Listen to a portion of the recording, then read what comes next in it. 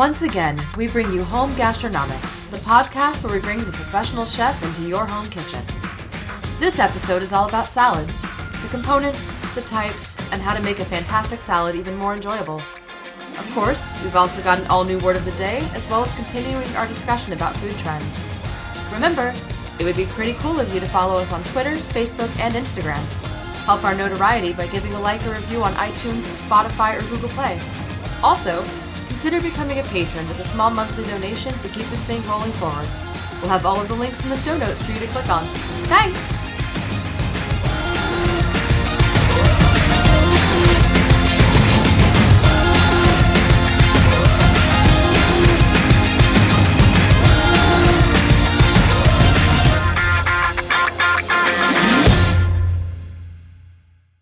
Welcome back to all of you fabulous people. Let's talk about everything salads. There are so many different options and types of salads that it can get confusing sometimes. I want to help clear it up for you so you can focus more on creating and enjoying a stupendous, crisp meal. First, it's important to understand the components of a salad and the keys to elevating a salad. The components are the categories within which you decide your options. They consist of the base, the body, the garnish, and the dressing. More details on these as we work our way through. When you're trying to elevate anything in the food world, you have a couple of keys to remember in helping you make decisions. These keys are balance, color, and texture. You'll find that these 7 things reach through all kinds of salads within the 3 types that are out there. The first type of salad that most people don't even think about is a bound salad. Bound salads are cooked meats, pasta, potatoes, fruit, and vegetables that are bound together with a dressing. Common bound salads that you might think of are chicken salad, tuna salad, pasta salad, and potato salad. The combinations can vary greatly. The unifying feature of bound salads is that each one consists of one or more ingredients held together in one cohesive form. The agent that binds it all together is usually a vinaigrette, mayonnaise-based, or similar dressing. Recently, yogurt has become being used more as a binding agent, especially for fruit or vegetable-bound salads. How cohesive the salad is can range from tightly packed to flaky and easily separated, but the ingredients should be evenly distributed throughout the salad. Bound salads can be served by themselves or used as part of the body of a composed salad. Think about some egg salad served on a bed of greens. Some bound salads are incorporated into sandwiches, while others are served as side dishes to a larger meal. It is impossible to list all of the combinations that can be used to produce bound salads. And there are so many ways to prepare a bound salad that writing a general procedure is near impossible as well. The best we can shoot for is some guidelines that you can use to rein in your creative juices. Making bound salads, you should choose ingredients with flavors that complement each other. Choose ingredients with color. This will turn a normal salad into a beautiful salad. Make sure ingredients are uniform in size and cut.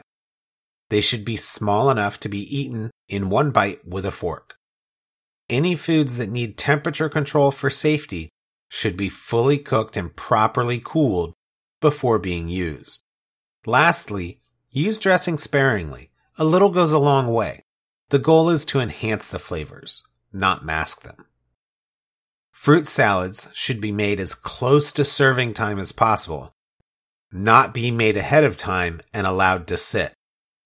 If fruit sits too long, the flesh often becomes soft, leaving a mushy salad, or browns quickly, making the salad look unappetizing.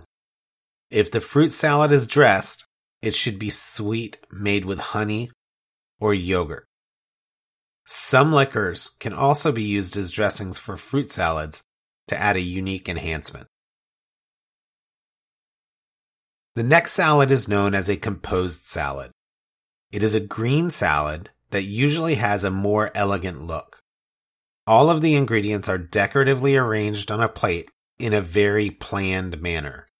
Some composed salads that you might be familiar with are caprese salad, Cobb salad, chef salad, and niçoise salad. Composed salads also make full use of the 4 components of a salad. The base is a layer of greens lining the plate. Your presentation may want the leaves to be flat or cup-shaped. The body, being the main ingredient, might be more greens or a different kind of greens. It might also consist of another kind of salad, like a bound salad or a fruit salad. Garnish is added to a salad for color, texture, and flavor. It can be meats, nuts, herbs, croutons. The choices of warm or cold garnishes is limitless, but they should always complement and balance the body of the salad. The last component, the dressing, is usually ladled over the top of a composed salad after it's already been plated. The individual components may also be dressed prior to being arranged on the plate. If you have time at home, a simple composed salad can be a nice change from the normal home salad that is found in people's dinners. The last, most common salad is the tossed or mixed salad. It is another green salad where all of the greens, garnishes, and dressing is mixed together so you get some of everything in each bite. A Caesar salad is one example of this. This is probably the salad that you grew up with and the big focus of where we're going to find some opportunities to elevate today.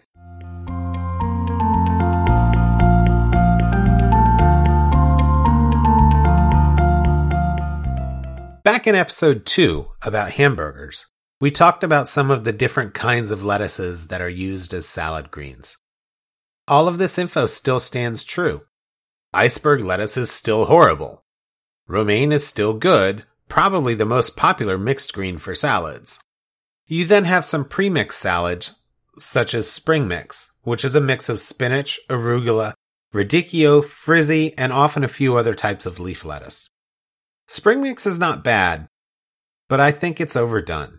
It's available year-round and is virtually the only thing you find on the shelves at your local grocer besides romaine or romaine mixes. Imagine eating nothing but oatmeal for breakfast. You can see how that would get, well, bland. Now you get the problem with spring mix.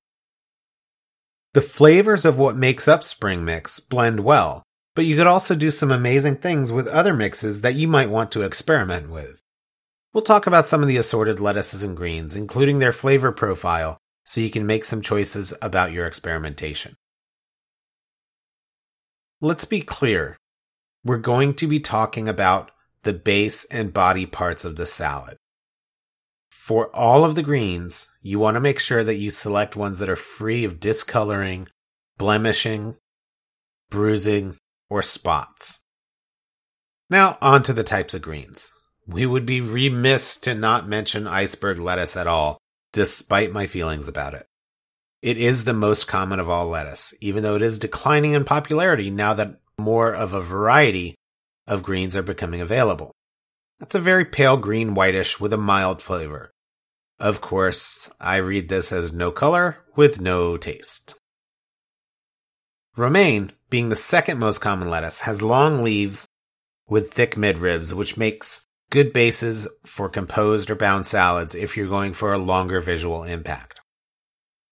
Romaine still has a fairly mild flavor, but it is enough to stand up to the strongly flavored dressings like the Caesar dressing. When making salads from romaine, you really want to remove the midrib as it has a bitter taste that affects the rest of the salad if not removed. Cut the rib out, and then cut or rip the remaining leaf into small squares or a large chop. Boston lettuce, also known as Bibb or butter, has a soft texture with a buttery flavor. The whole leaves form nice cups when separated from the head. This makes for another nice delivery for composed salads. The leaves are soft and pliable, but hearty enough to stand up to some of the heavier dressings. Leaf lettuce grows in bunches instead of heads. with nice ruffled leaves in both red and green varieties. They are easily damaged and bruised if not handled properly. Because of this, they are better when used with lighter dressings. These tender leaves have a milder flavor than some of the greens we'll be talking about next. There are two unique categories: baby lettuces and microgreens, that I want to touch on quickly. Baby lettuces are the immature versions. They have less bitter and more subtle flavors than the mature versions of lettuces that we just talked about. They're also more tender and delicate, though. Microgreens have gotten a lot of attention lately and is probably becoming a nice trend to keep an eye on. These are the first leaf sprouts of any edible green. They're extremely delicate and should be hand-picked. They are wonderful for garnishes on either salads or entrees. Belgian endive is not technically a lettuce as it falls in the chicory family, but it is similar to lettuce, growing in small tight heads with elongated leaves that have a firm shape. While the leaf itself can be bitter in my experience, it makes for a wonderful serving platform for composed salads or even some hors d'oeuvres or entrees. Now on to some other types of greens. There is a slew of edible greens, such as dandelion, sorrel, watercress, alfalfa sprouts, and many kinds of flowers. I'm only going to focus on the more common ones that you'll find in your local grocer or farmer's market.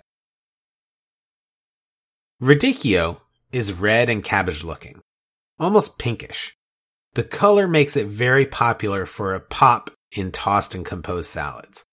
It does have a bitterish flavor, however, and needs to be mixed sparingly with other greens that will balance it out.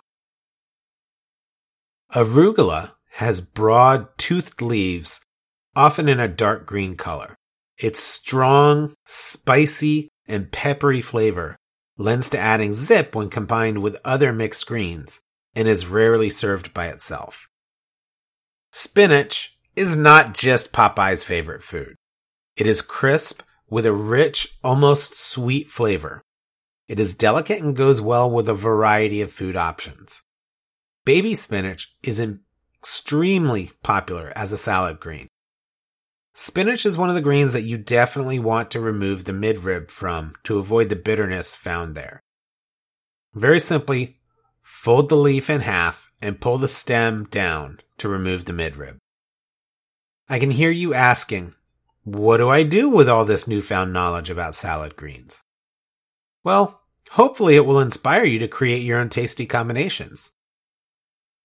Recently, I planned a salad course of baby spinach and arugula with microgreens that went with either a strawberry vinaigrette or a chili balsamic vinaigrette.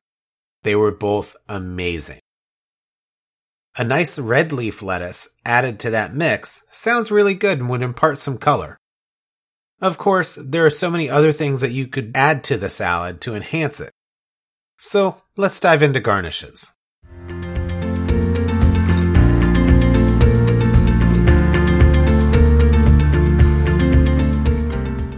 Garnish is what is really going to give your salad those three keys of balance, color, and texture. Let's talk about those keys and what they mean for a minute. Balance incorporates the other keys as well as the four components that make up a salad. A balanced salad will have a good even mix of body and garnish.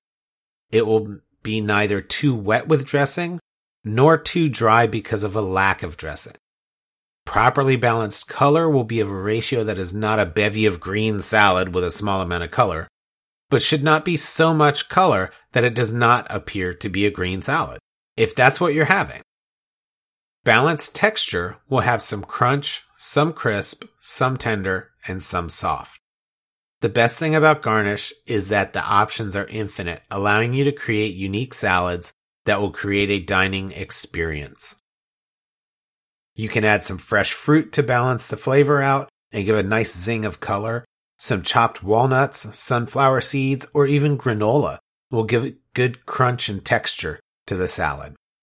Adding some cheese from a quality shredded cheddar to a crumbly blue or feta and beyond adds a complex flavor that might finish off your creation.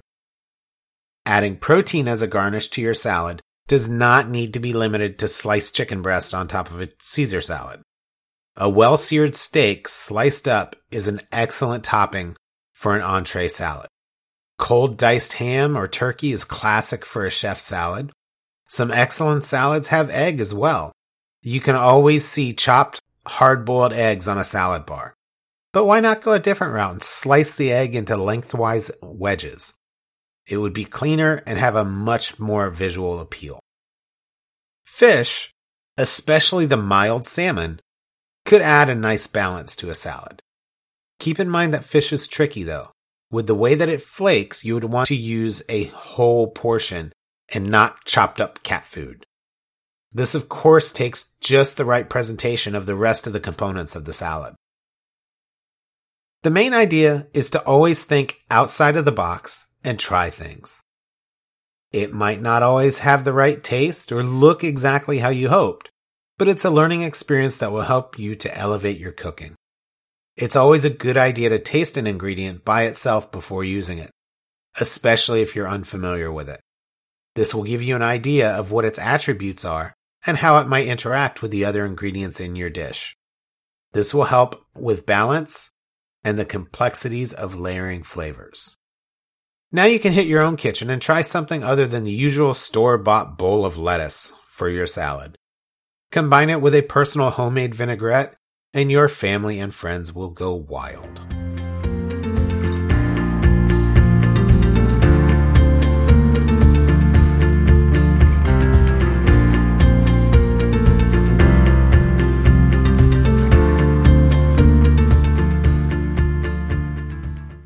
This word is going to look at bouquet garnis and sachets. Both are used to introduce flavors, seasoning, and aromatics into stocks, soups, and sauces. The makeup and delivery varies slightly between the two. There can even be differences in what makes up either, depending on what cuisine you're working with. A bouquet is usually fresh parsley stems, thyme, celery, leeks, and carrots, tied together in a bundle with twine or string. It may also contain a bay leaf. A sachet will commonly consist of peppercorns, bay leaves, parsley stems, thyme, cloves, and sometimes garlic. All of the seasonings are wrapped and tied into cheesecloth. The exact amount of ingredients for both depends on the amount of liquid they are meant to flavor. The reason that we use bouquets and sachets is so that we can easily remove them from the finished product.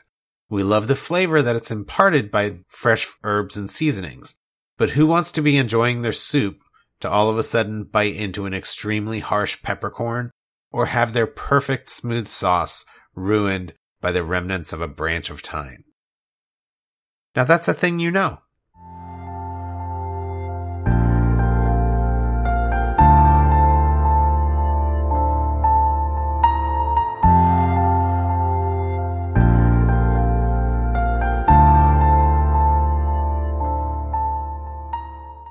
This is about the time that I would shout out to our patrons. I do want to thank all of my listeners and followers for everything you guys are doing. If you're able to do a little bit more, that would be pretty neat of you. Podbean's patron program is a great setup. A small monthly donation can help pay for the costs of the podcast, as well as catch some nifty treats for the patron, like a shout out here. Check out our patron page at patron.podbean.com/Home Gastronomics. Let us know if you have any questions about how it works or what we would do with it. Thanks!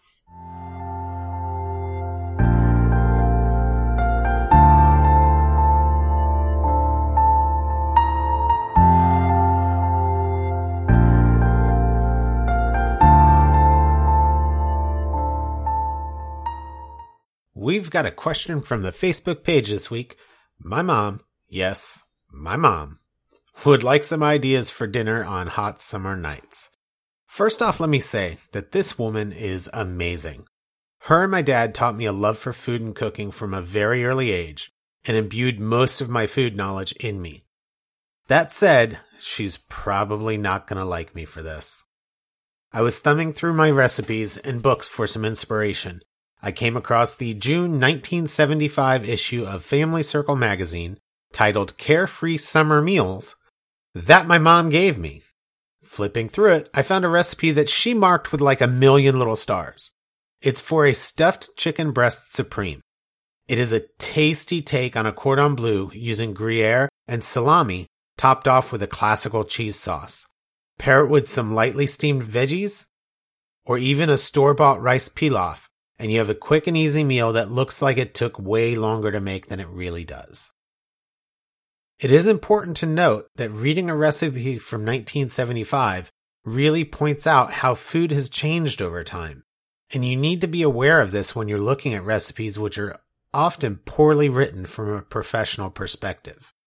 If you followed a recipe to the word without considering slight changes in how food is produced now or what's available, you could end up with way too much food or food that is woefully overseasoned, underseasoned, or off-flavored.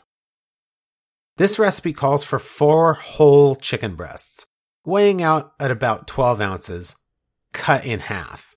This means 4 chickens worth of breasts, or 8 boneless, skinless breasts. The sale of already processed boneless, skinless chicken breasts is more prominent now than it previously was.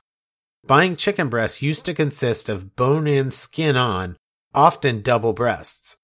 Added hormones in modern years also produce a much larger volume breast, so it's not uncommon now to find a single chicken breast that could be almost twice the size of a breast in the 70s and 80s. Recently, I catered a banquet that used chicken. In figuring my portions, I found that the boneless, skinless breasts that I was looking at buying averaged 16 to 18 ounces each. This recipe has you pounding the breasts thin, but I find butterflying the breasts to be easier and gives you a better looking end result. You then stuff the breasts with a mixture of the cheese and salami and pass it through a breading setup. Once it's breaded, bake it to perfection and make your cheese sauce. When ready, serve the chicken over your veggies or rice with a nice coat of the cheese sauce. I really like this dish, and obviously my mom recommends it too. I'll have the updated recipe in the blog for you to check out. Another idea for a simple meal on a hot summer night includes some entree salads, which we should have some good ideas about now from earlier. A good home chicken Caesar salad would fit the bill.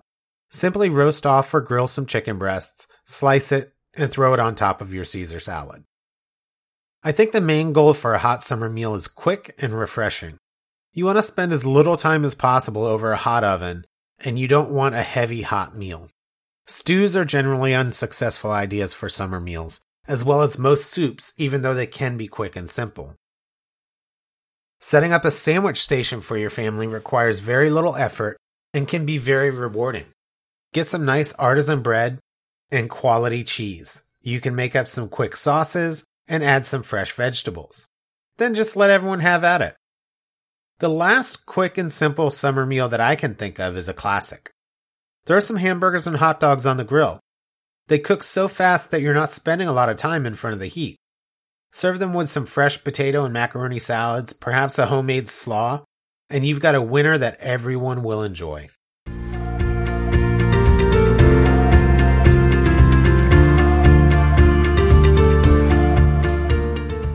Well, that's all for this month, kids.